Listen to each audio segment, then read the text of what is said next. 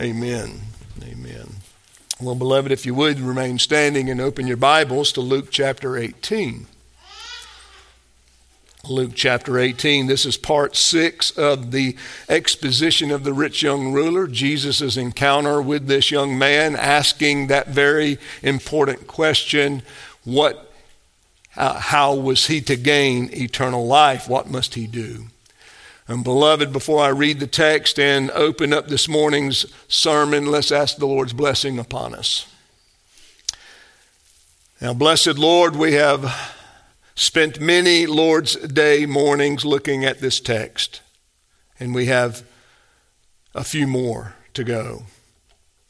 Come and bless this word. Come and enrich our minds and fill our hearts with truth and, Lord, a desire for this eternal life, the kingdom of God.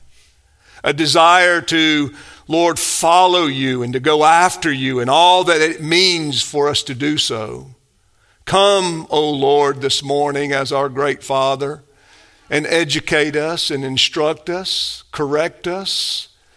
And Lord, in all of it, Lord, convince us, Lord, of your love and mercy. Motivate us, enlighten us, but Lord, persuade us to, Lord, wholeheartedly go after you with all that we have and with all that we are. Lord, let us not look back. Let us not put our hands to this great kingdom work and look back and find ourselves unworthy of such a great blessing. So, Lord, we ask this in Christ's name. Amen. And, beloved, I want to begin reading at verse 18. A ruler questioned him, saying, "Good teacher, what shall I do to inherit eternal life?" And Jesus said to him, "Why do you call me good? No one is good except God alone. You know the commandments: do not commit adultery, do not murder, do not steal, do not bear false witness, honor your father and mother." And he said, "All these things I have kept from my youth." And when Jesus heard this, he said to him, "One thing you still lack. Sell all that you possess and distribute it to the poor, and you shall have treasure in heaven, and come, follow me." But when he had heard these things, he became very sad, for he was extremely rich. And Jesus looked at him and said, "How hard is it for those who are wealthy to enter the kingdom of God? For it is easier for a camel to go through the eye of a needle than for a rich man to enter the kingdom of God." And they who heard it said, "Then who can be saved?" And he said, "The things that are impossible with people are possible with God." And thus ends the reading of the text this morning. You may be seated.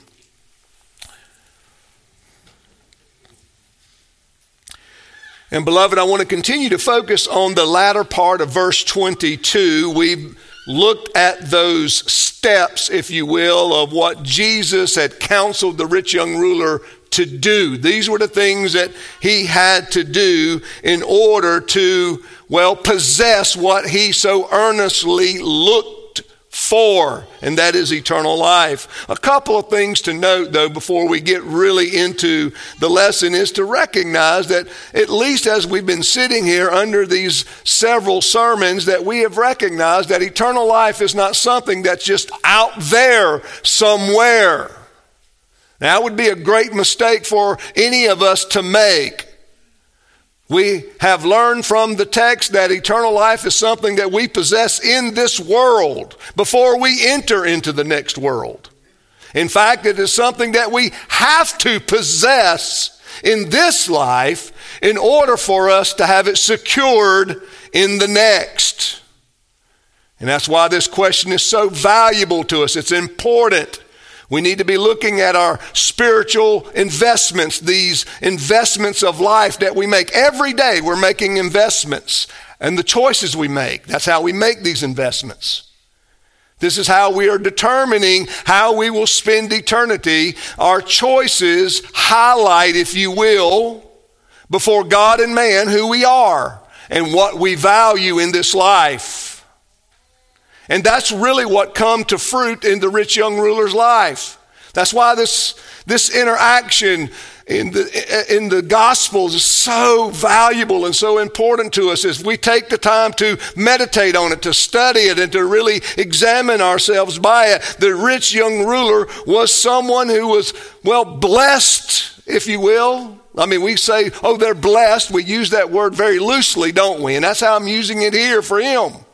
But he had sort of obtained these things that men look for. He had honor. He had authority. He had youth on his side. He had the vigor and strength of youth.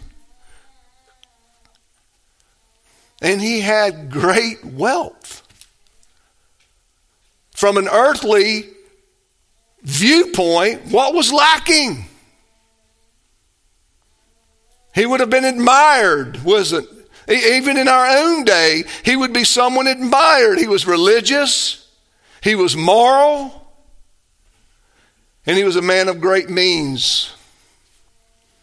Yet, he had not entered into the kingdom of God. He did not possess that which was the most valuable of all possessions, and that is eternal life. Now, I'm not talking about eternal life and living forever. Beloved, we know that all men live forever. We're not talking about living forever. When we talk about eternal life, we're not just talking about the longevity of life. We're not just talking about when we shed this body in death that somehow we cease to exist. That's not what we're talking about. We're talking about where we spend our eternal life, where we spend that forever life in its essence, in its nature and character. And we might say in its, how would you put it? Pleasantry. That it's a comfortable life. It's a life that's in the comfortable, blessed presence of God, rather than that damned life in hell, where the Bible tells us there is weeping and gnashing of teeth. So we're not talking about just living forever, drumming on forever in existence. That's not what we're talking about. We're talking about living the supreme quality and the essence of life that God has ordained for us to enjoy in his presence. Do we have it? One of the things that I don't want to do is we talk about, and this is something that I think we all probably find ourselves doing from time to time, I think just because of the nature of the conversation. When we talk about heaven and its greatness, it's oftentimes we put down this life to build that life up, but that would be a great mistake to make. This life is good. I would say even that this life, and I know for some people they would say, you just don't know the life that I've lived. You don't know the suffering that I have experienced and all of these things. And I can completely understand that for some.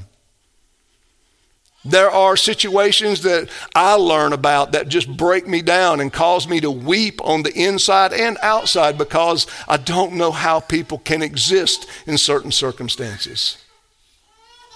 And I can only just cry out to God on their behalf. But all things being equal, this is a great life. This is a great place to live. The Lord made the earth and all of its fullness for us to enjoy. And when he created it, he said, it is very good.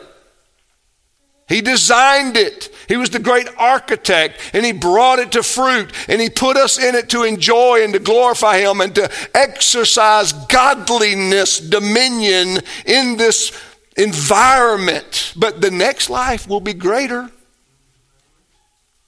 Greater. It'll be greater. So we don't want to talk about that life, that eternal life, as if this is nothing.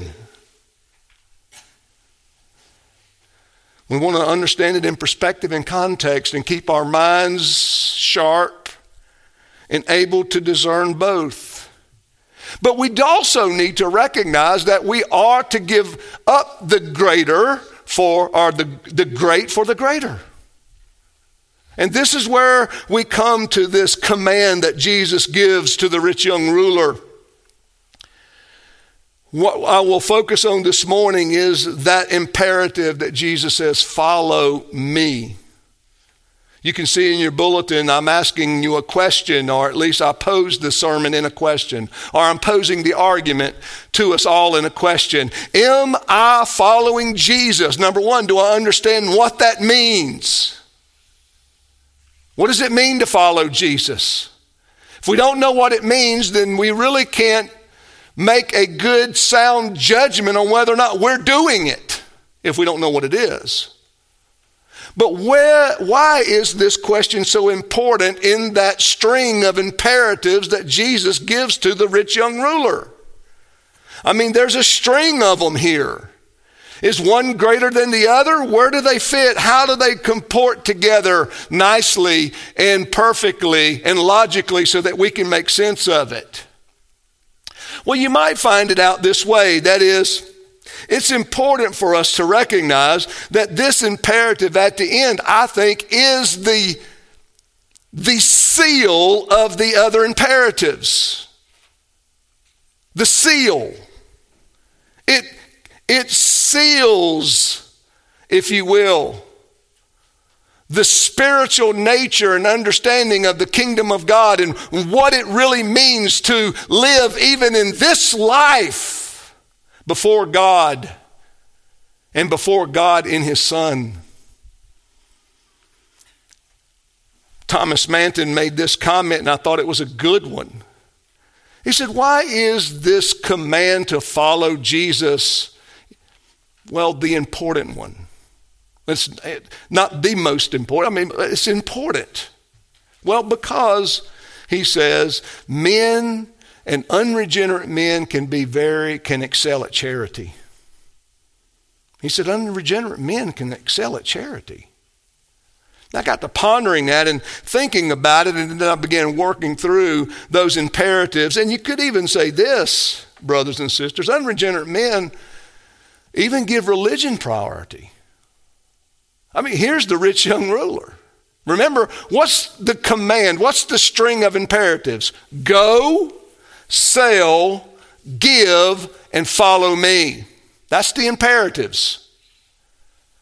When an unregenerate man can give priority to religion, good people can go to church and never meet Christ in a saving way. The Bible's full of it. What was one of the condemnations, or, well, I think that's fair to you, but one of the condemnations that God had over with his covenant people of Judah and Israel was what? They draw near to me with their mouths, but their hearts are far from me. Wouldn't you say that, well, they were guilty of not possessing eternal life, but they were certainly hypocritical in coming before God and singing the psalms and making all the confessions and yet never, ever, possessing him. Unregenerate people, beloved, can give a priority to religion. Look at all the cults. They think they find their way to God.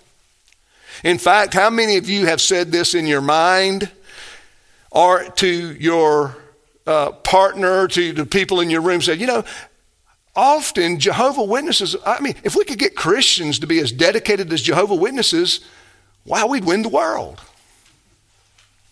Well, this is what we're talking about. As Thomas Manton said, unregenerate men can excel at charity. They can go give great wealth to the poor.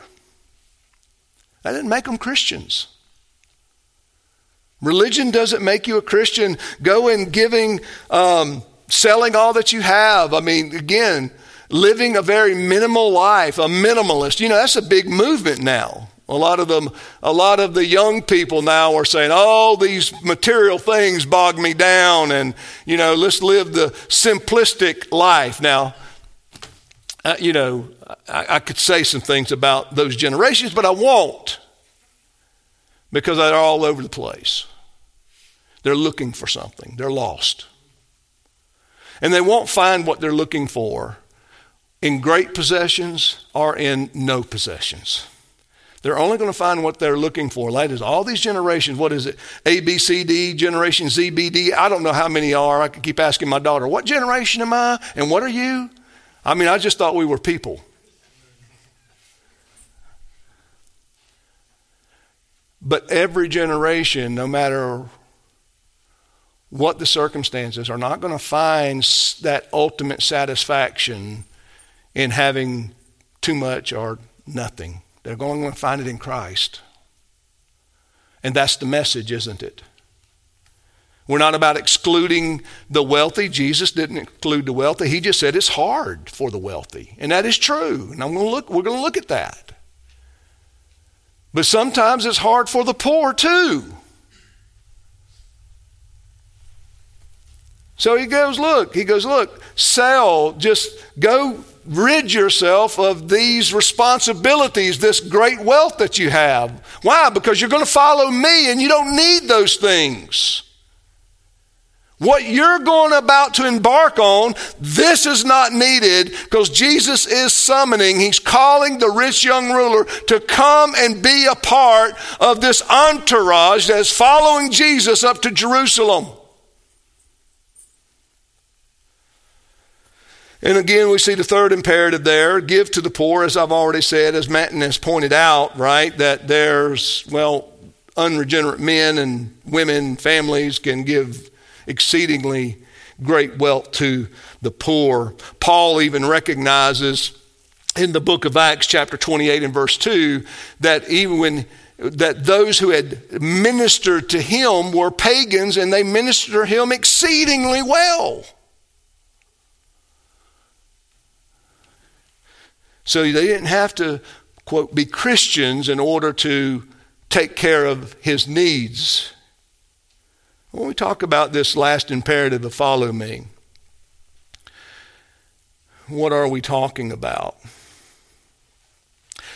Well, this is the difference because unregenerate men don't follow Jesus. Because at the very heart of following Jesus is self-denial. That's the very heart of what it is to follow Jesus. That's the essence of the meaning of the term, follow me. Yes, for the rich young ruler, he was going to follow him and also physically, not just philosophically, not just morally, not just religiously, not just in spirit, but physically come and walk with me as I, head up to my fate in Jerusalem. But for us, it is certainly, right, philosophical and moral and religious. We are to follow Jesus, and we need to really ask ourselves, what does that look like for us? Well, it involves, in essence, a life of self-denial, and we'll unpack that in there in a little bit. But I want to at least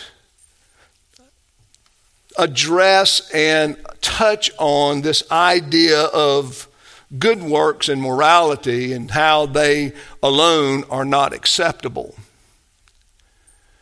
I'm probably sure of it. I'm sure of it. I'm not going to say I'm probably sure. That would be sort of a contradiction. I'm sure of it. We all know good people. We all know good people that are not Christians. And I remember I was engaging this one fellow in some evangelism, and this was a sticking point for him. Good people ought to go to heaven. And so he had really been engaged for about an hour. Intense engagement. And at the end, or what ended it, was he looked at me and he said, let me tell you something. He said, if I'm understanding what you're saying, he said, then my grandmother's in hell right now. And I was kind of like, okay. He said, because that was the finest woman that ever walked this earth. She baked, she cooked, she served, she cleaned, she ministered. She was going and visiting people in the hospital. I mean, really, he gave this testimony of a very good woman. But she was not a Christian. And she did not ever put her faith in Jesus Christ. And she didn't ever believe that Jesus Christ was the Son of God. In fact, she was a Mormon. And he goes, "Are you telling me this?" I mean, he was upset. So I'm at this juncture in this. I'm like, what do I do? But tell the truth. I said, "Sir, your grandmother sounds like a good woman. And I am certain that there were many people helped by her, according to your testimony. But I'm telling you this, without Christ, no one goes to heaven." And he just shut me off and walked away. Now, I'll leave it in the Lord's hands of his outcome in his life, right? But this is what we're talking about. What is it, though? What is it that sanctifies that goodness? Those good works. If you look at Hebrews chapter 11 and verse 6, but without faith, the scripture says, without faith, it is impossible to please God. For he who comes to God must believe that he is, and that he is the rewarder of those who diligently seek him. Beloved, it is faith in Jesus Christ that sanctifies one's goodness for eternal life, that makes it acceptable to God. So it's in Christ, but it's that faith that's put in Christ. That's why the Bible says that the plowing of the wicked is sin. Plowing is good. Working the land is good. Being industrious is good. Producing a crop is good. Selling it to provide for your family and to provide for other families is a good thing. But without faith in Christ, it is seen as sin. Because what?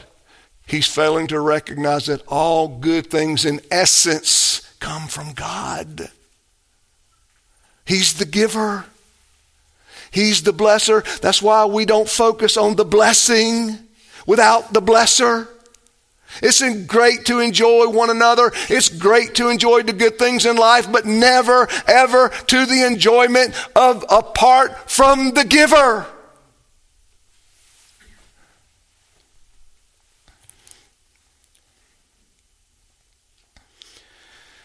When we talk about following Jesus, we are talking about just being a Christian.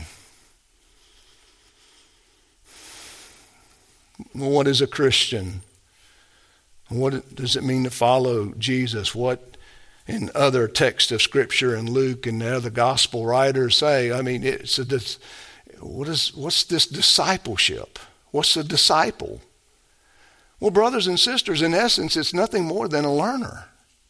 A learner. A pupil.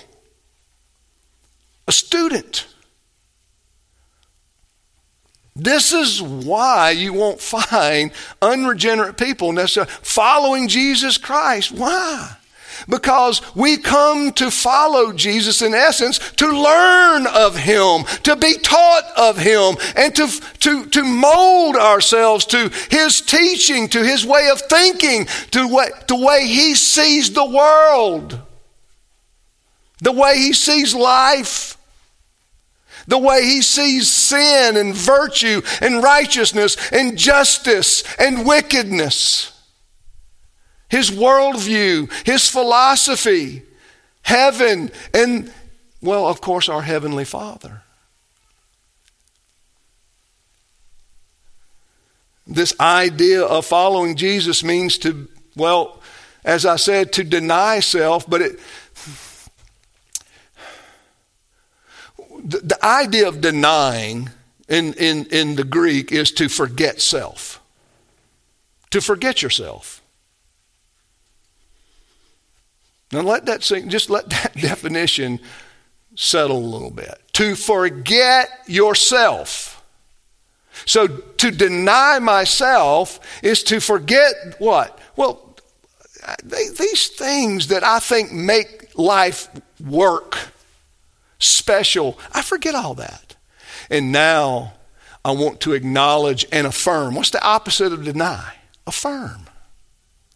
I affirm that Jesus is the truth. That Jesus is the way. That Jesus is the life. I deny myself. That is this idea of even my own pleasure being, ultimate is not true.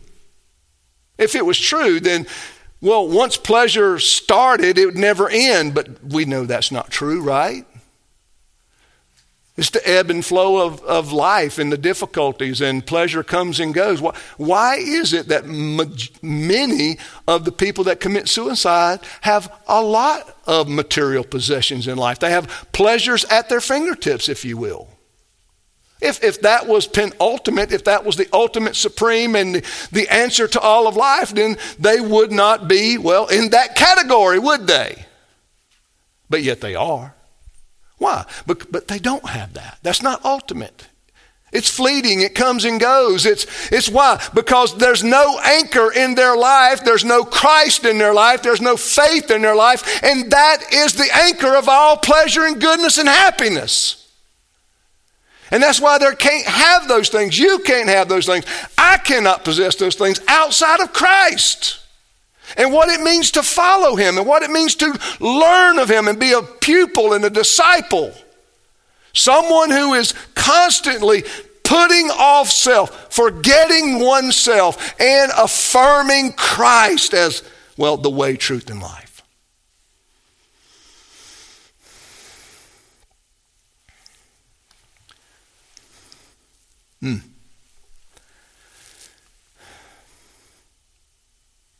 Luke chapter 14, verse 26, 27, and 33. Notice, Luke's already addressed this in some degree. He says, if anyone comes after me, he's talking about, this is Jesus speaking, if anyone comes to me and does not hate his father and mother, wife and children, brothers and sisters, yes, his own life also, he cannot be my disciple. What Jesus is teaching us there. Obviously, parents are a good thing. He's not commanding hatred of them. He's not even commanding them in one sense that you hate your own life. So what is he referring to here? What he's saying is, look, as you come after me, everything else must be subordinate. Everything else must be subordinate to me. I'm the affirmation of your life. I'm where you go to get the ultimate pleasure, happiness, fulfillment, satisfaction, meaning in life. Why are there so many desperate, dark, and dying people? Depression is a slow death. It's a slow, miserable death. People that sit around and just constantly dwell on the things they don't have, this victimhood mentality, slow death. Our culture is slowly decaying and dying and is putrid and stinks. Why? Because they have forsaken Jesus. They have forsaken what it is to follow Jesus, to deny oneself and to affirm him and to embrace him. All that entails, and we're going to look at the details in a minute. He goes on in verse 27, he says, whosoever does not bear his cross and come after me cannot be my disciple. In verse 33, so likewise, whoever of you does not forsake all that he has cannot be my disciple. Why? Beloved, God's not going to be in competition with your possessions. God's not in competition with your parents. as high of esteem as you may have for them, and you should have a high esteem of them. God's not going to compete against your girlfriend, your wife, your husband, your children, your parents. He's not up for that. He's not going to do that. We must, in this life, affirm his superiority. We must affirm what? His greatness.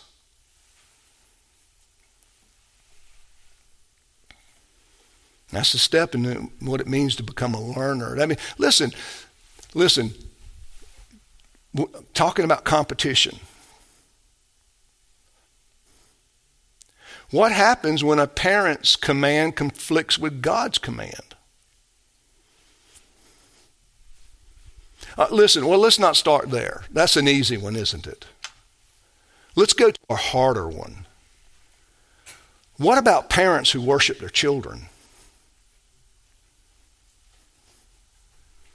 Oh, I can't hold my children to a godly standard. They would hate me.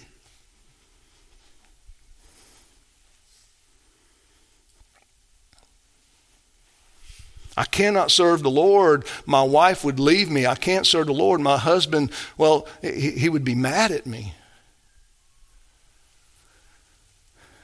Brothers and sisters, what we have to understand, this denying of self, this following of Jesus, is there's no competition anymore. There is no competition. God in Christ is superior. No argument. No argument. Come with no argument. Because all of the things that you enjoy, even for the rich young ruler, all the things that he possessed, who gave them to him? Where did they originate? Did they not originate with God himself? Is it not God who distributes the wealth of the world? It is. Is it not God who can fill a man's pocket and at the same time put holes in it?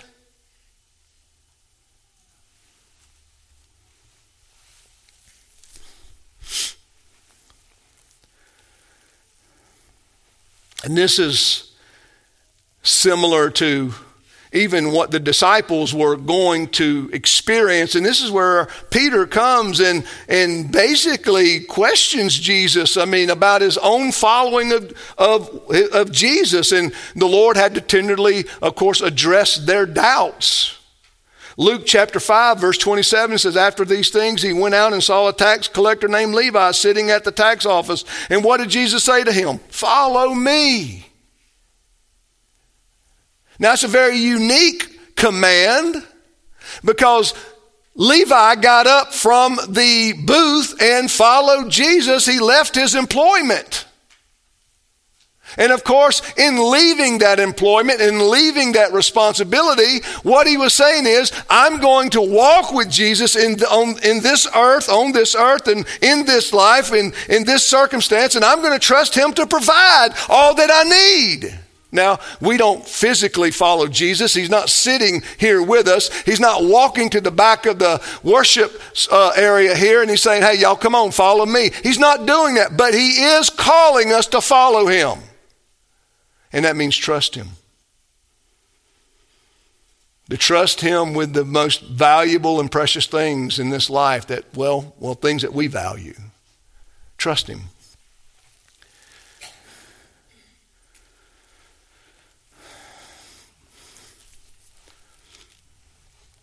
Brothers and sisters, we have to learn, or we have to understand that part of this is learning how to lose ourselves. Not in the sort of the Eastern mystic mind of, well, we don't exist. No. We're talking about our desires and choices. We're to lose ourselves in those things that we value. That's the point of the text, isn't it? That the rich young ruler valued those things that are what? Temporal. And he valued that more than eternal life. And we have to ask ourselves even the same questions to this day. Now, brothers and sisters, I know I talked about, family relationships and who should have priority in those relationships. I mean, God has to be head in your Christian home. God in Christ has to be the head of your Christian home. And that is displayed every day by the choices we will all make. The perspective we have about this world, the discernment that we exercise in this world will all come to head in the choices that we make. And that's a reality for all of us. No one can escape it. But that's the truth. That's life. And the interaction that Jesus had with all of those who come to him and seeking counsel and challenging him or whatever the case may be. The reason the unregenerate cannot follow Jesus is because they cannot die to self. Their choices are ultimate. Their pleasure is ultimate. Their discernment is ultimate, not the mind of God in Christ. We as Christians must always talk about, or must always at least meditate upon, what does the Lord think about this? What does the Scriptures teach on this? And you have to correct yourself. You may have to correct your children. You may have to correct each other lovingly and gently. I mean, not in any harsh way. But sometimes it's like, well, what does the Bible say? I mean, what do the Scriptures really teach about these things? And then guess what? Here's what we need to do. And I would get in, verbal tussles, if you will, about, well, I don't think that's right. Well, have you looked at Scripture? And then there's silence. I didn't think so. Let's look at Scripture. Let's examine the Word of God. Then let's make some determinations. Then let's shape our choices. Then let's pray for wisdom. Then let's seek counsel. Then let's begin to what? Follow Jesus.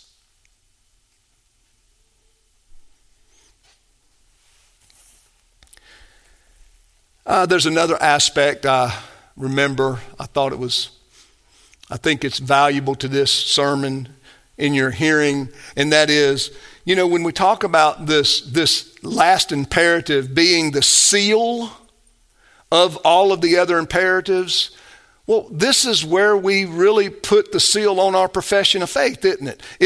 Isn't duty, isn't action the seal of what we confess with our mouths? Of course it is. Romans 10, right? We believe in our hearts, right? We confess with our mouth. This is what? This is what we are. This is what we need to believe in. This is what we need to do. And we do it. That's what it is. Action.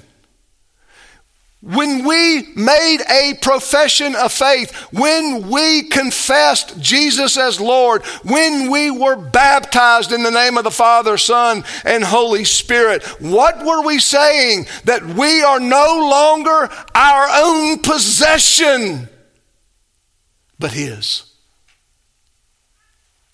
That's what we said. That's what we said in word and symbol of baptism. We were washed and made clean. We were prepared to be His sons and daughters. And now living, following Jesus is the seal of that baptism. This is how you, confirm your baptism. This is how you grow in your baptism. This is why it's always a sweet blessing when we witness a baptism. Why? Because we get to acknowledge, whoa, I made the same profession. Yes, I was baptized. I made the same promises. Where am I today? Have I lived up to that baptism? Has following Jesus, has it been the seal of my profession of faith?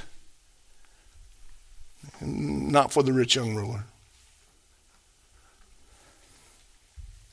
The rich young ruler, the Bible tells us, left sad, verse 23, because he was extremely rich.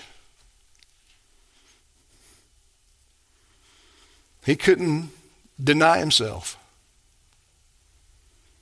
He couldn't forget himself. He couldn't forget that he was a man of great means.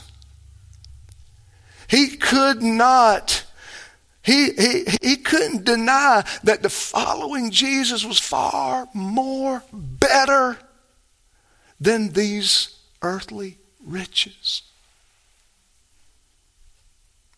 He could not, brothers and sisters, forget himself that he couldn't give up this God of mammon. That the God of mammon was far more pleasing and precious to him than the God of heaven. He couldn't do it. So he left sad. And the Bible tells us why he left sad. Because he had a lot of possessions. He had a lot of stuff. He could not deny himself. He could not bring himself to follow Jesus. There's another aspect of this following Jesus and being a disciple of Jesus, and everything that I've talked about is sort of summed up nicely in John 10 verse 27 when Jesus says, "My sheep hear my voice. I know them and they know me."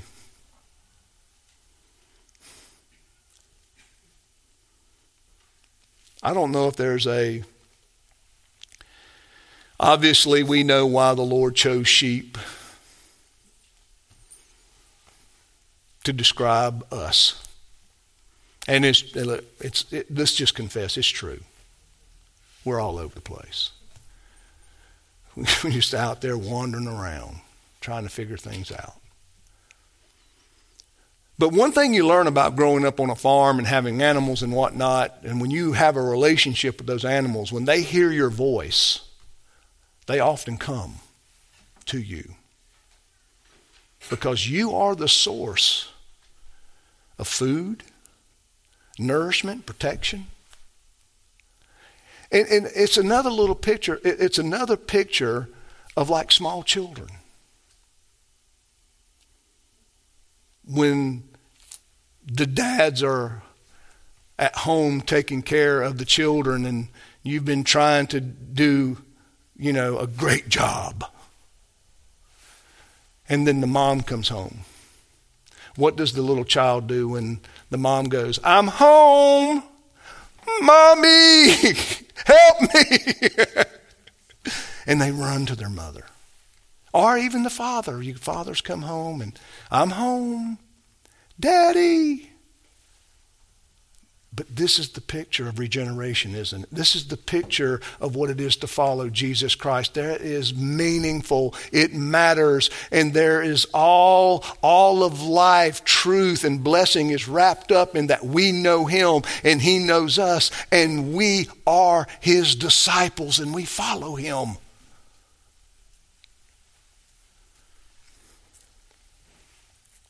It has to address this idea of service. And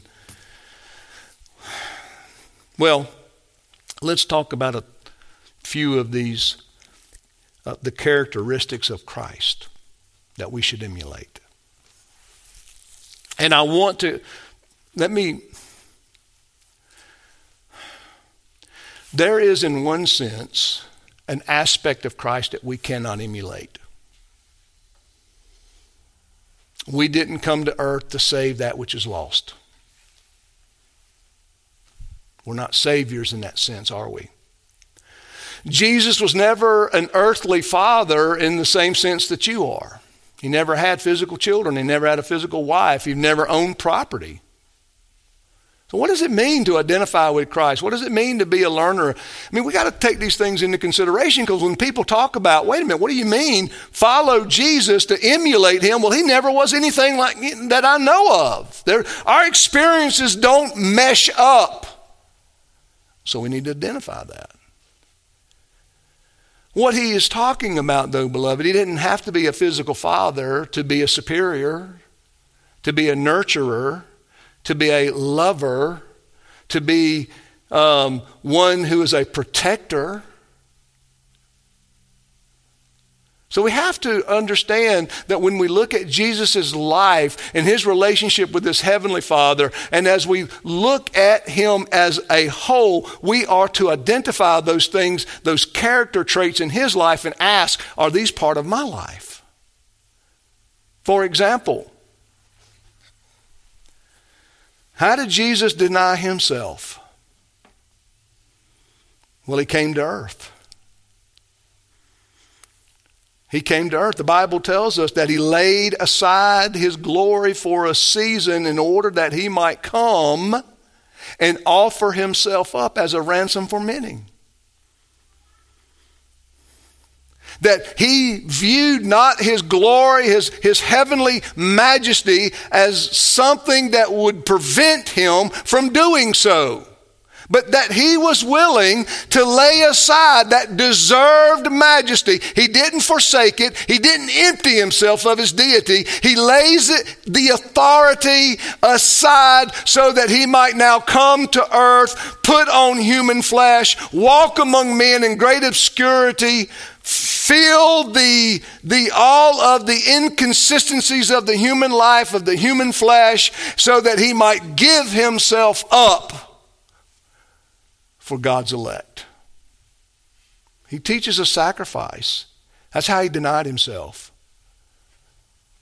He laid aside his own interest for the interest of others. Do we do that? What is that? That's what it means to follow him. That's what it means to accept these things. That's why, now, does that have a great bearing upon us as fathers? You bet it does. How about mothers? Sure. How about pastors and elders and deacons and church officers? Yes, sir. How about just being a neighbor? A lot of social implications there. What else did he do? Well, he denied his own will when he was tempted of the devil. Go to Matthew 4, if you will. And what did he say? In all of this temptation with the devil, what did Jesus do to fight off the temptation? Well, he quotes the Word of God. He gives himself over to the Word of God. He goes, my meat and drink, right, is the will of my Father, not mine. You have to put it in context. He had been without food and drink for 40 days. He was at his weakest, mentally and physically. You go without food for 40 days, and don't, because I don't want the liability. Don't try it. Don't do it, because it's dangerous. Actually, it's dangerous to do it. To fast for that long. Very dangerous. And yet Jesus is at his lowest and weakest and physically. And he says, you know what? I rest in the Word of God. That is my will, to do his will.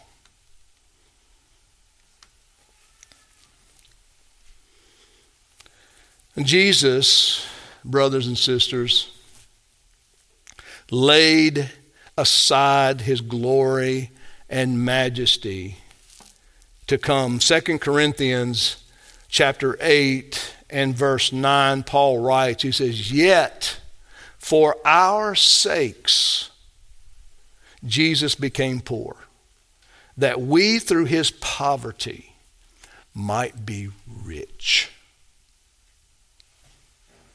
That's why you see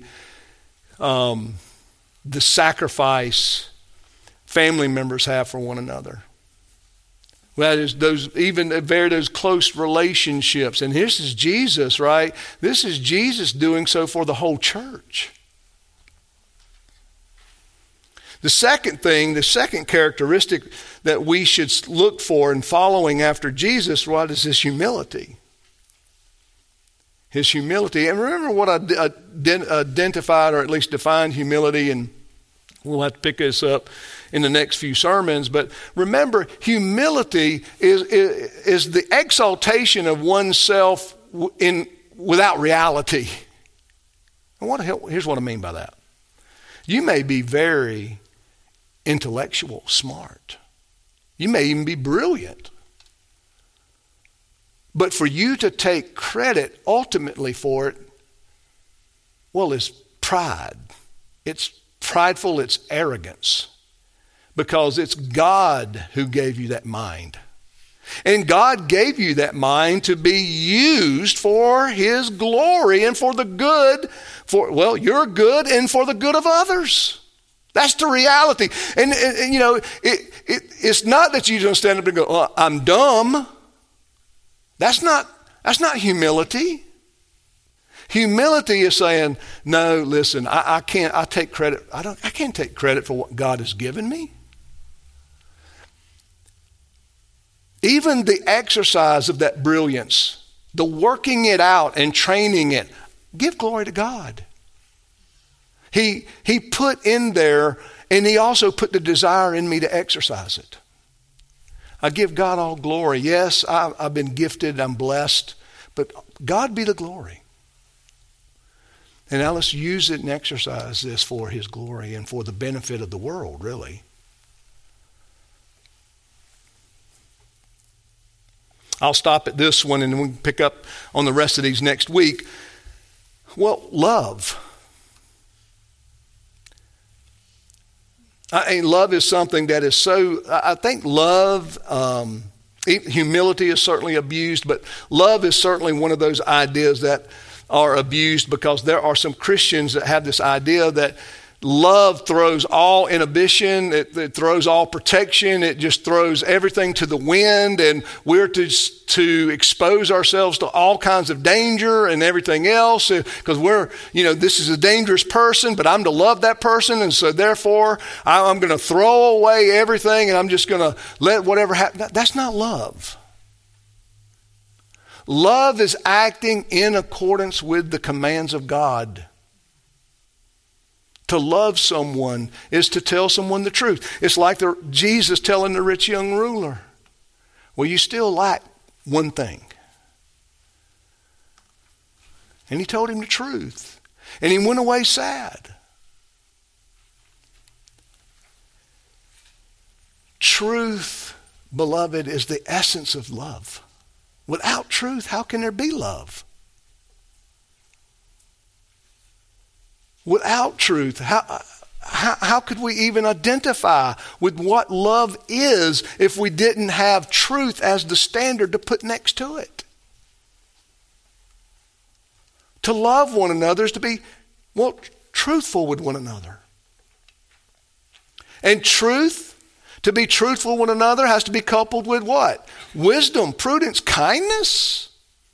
There's a season, there is a time to be firm. Listen, there is absolutely a time for a judge to hit the gavel and go, may God have mercy on your soul. You have been a reckless criminal all your life and now it's done. There's a place for that. I mean, it saddens me when I read of murders and the murderer has 60 accounts on his record, 60 violations, 60 arrests, where he was arrested or she was arrested and just let go. I mean, just these lifelong, there's a place for that to be put to an end. Why? Because they become a detriment to society, to its peace and its purity and safety. And what's the magistrate's job? Protect. To establish peace and justice. Promote it. So, beloved, when we talk about following Jesus, I'm going to just come to Paul, the apostle, Galatians 2, verse 20, and we'll pick up on the rest of these next week. But this is what I want to leave you with to think about. As you think about, are you following Jesus? Paul writes, he says, I have been crucified with Christ. Because this is in essence what Paul is saying. I've been crucified with Christ. I've died with him. It's no longer I who live, but Christ lives in me. And the life which I now live in the flesh, I live by faith in the Son of God, who loved me and gave himself for me. This is what it means to follow Jesus. This is what we also, this must be our testimony. If we are following Jesus, we'll affirm Galatians 2:20. Spend some time today, brothers and sisters, thinking on this, or this week. Take the time to look at the path that you're on and ask yourself, is this the path that our Lord would take? And I know it's philosophical in one sense because we're not physically following him, but let's look at Jesus' character. Let's look at those things about Jesus that ought to be true, that were true of him and should be true of us as disciples, as learners, as pupils, as students. Let us pray. Now, Father, as we examine ourselves from your word, give us the grace to repent of any area of our life, Lord, it is not in conformity with it. Lord, help us to see where we are not compatible with Christ. Or let us see where we have, Lord, veered off to the right or to the left. But Father, let our choices, let our actions, our deeds, Lord, let our good works, which are sanctified by faith, Lord, let all of these things display for the whole world that we are following Jesus. And let it also be true of our brothers and sisters, Lord. Let us,